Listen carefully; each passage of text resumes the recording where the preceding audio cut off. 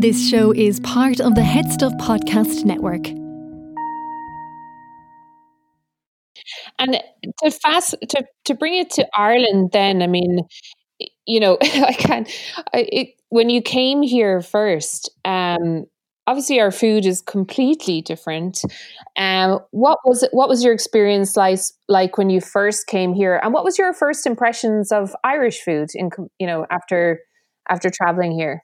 Yeah, so I came here 2009 to Ireland in March. I was struggling a little bit for food. I was craving for a good breakfast. I was craving for a quick bite on the lunch times. Craving for little snacks.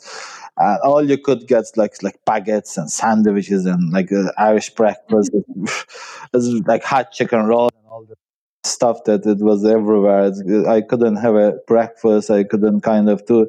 Then I just obviously start cooking home because I can get a Turkish breakfast or a similar kind of breakfast, and then I start to just I'm just gonna cook home, and then I start cooking a lot when I moved to Ireland. I was cooking a lot in Turkey, but I was not a professional chef.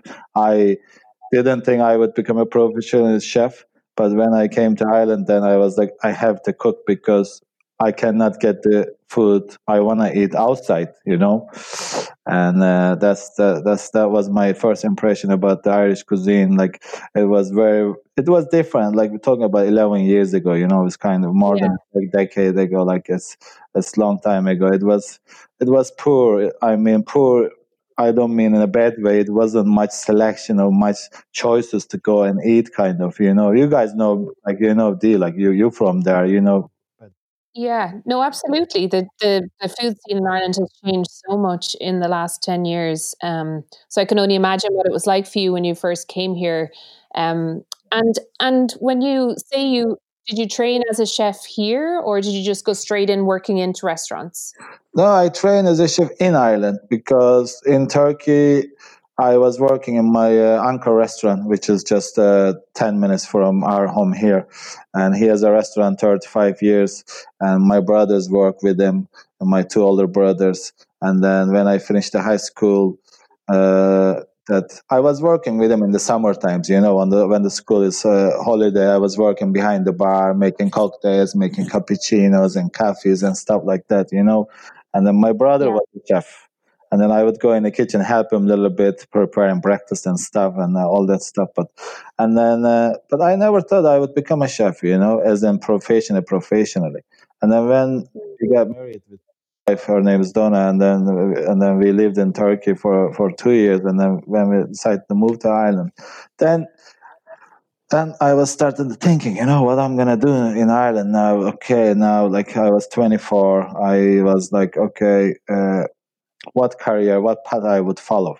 Then we went to a place called Foss. The Foss buildings. You go look for jobs and courses and all that. Then we went there. I had an interview with the woman there, and then she gave me some options. And then I left the office. And then before I left the office, there was a brochure on the top of the table, a place called Fulch Island in Amen Street.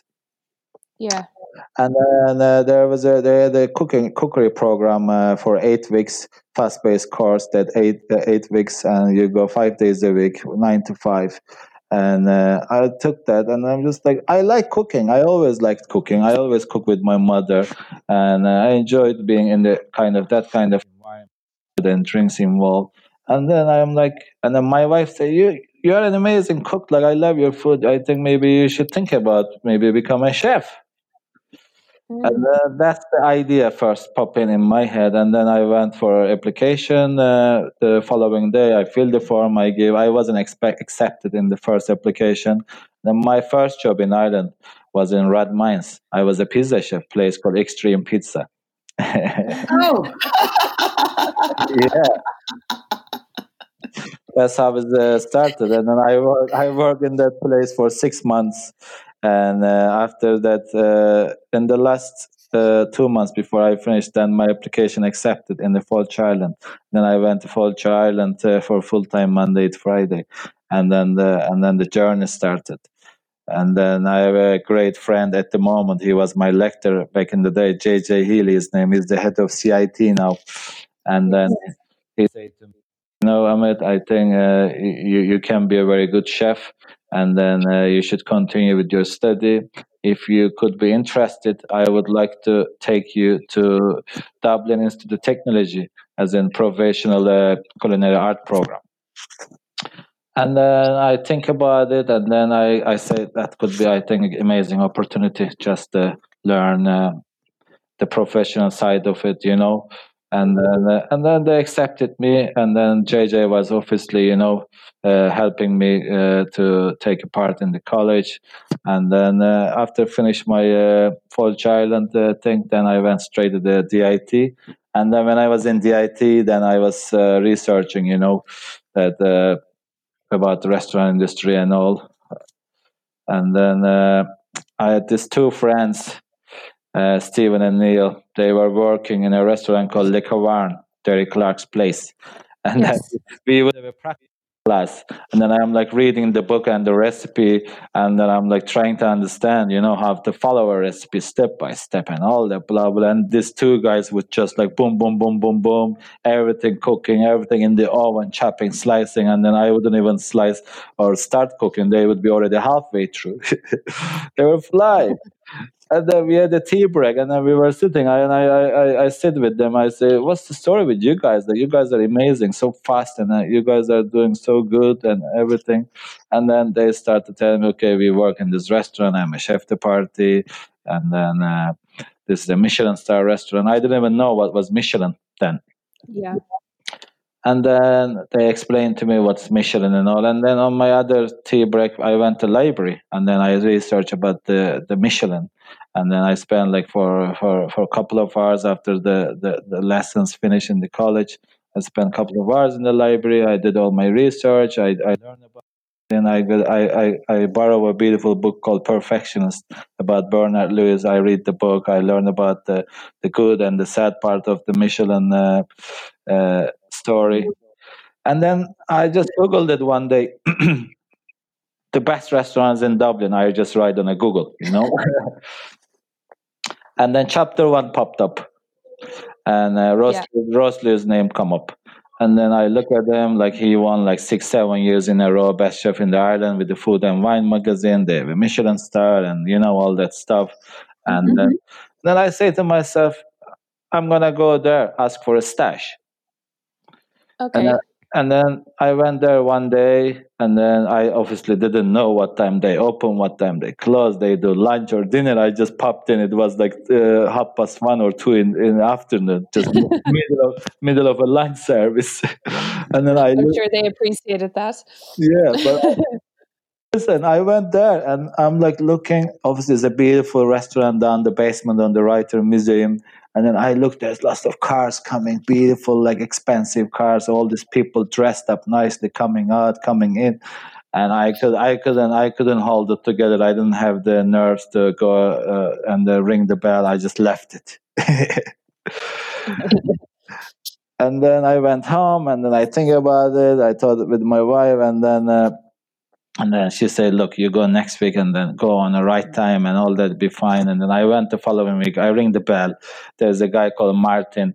He was one of the partner with Ross back in the day here. But he said to me, "Hello, young man. What can I do for you?" I say, "I'm here to see head chef Ross Lewis."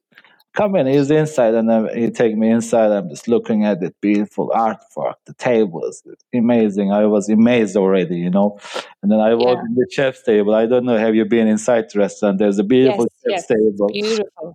So I see there's like 15, 16 chefs, like with tattoos, earrings, long ears, and like cool guys running around cooking amazing stuff. And then I'm just looking, oh my God, this is crazy. I never seen anything like this. And then he came and then sit down, and he asked me who you are, explained to me what you want, what can I do. He was so nice. And then we had the coffee. I explained to him, and I'm like, I'm in the college. I never worked in a fine dining restaurant. I didn't even know what was fine dining or Michelin star restaurant, but I am in the college, and I would like you to give me opportunity. I want to come one day a week and do a free stage, and I want to learn. And then he was so happy. He gave me his phone number and email address, and then following week I emailed him, and then they take me. And then after 3 weeks, 3 Mondays, 3 Tuesdays, I went there. And then after the third week, he came to me. He said, Ahmed, I really like you. You're a really sound guy. I have one commis chef leaving the job in 2 weeks. He's going to New York. If you want, I can give you a job as a commis chef on the garnish section. Wow. I was like, oh my God, this superstar guy, the best chef in Ireland, the best restaurant in Ireland, they want me to work here. I was like, I'm still like thinking about it. It was an amazing moment, you know. And then I take the job and I start work there full time. And then that's how is my journey of as a professional kitchen, you know, life started. This show is part of the Head Stuff Podcast Network, a hub for the creative and the curious. Shows are produced in association with Head Stuff and the Podcast Studios Dublin. Find out more or become a member at headstuffpodcasts.com.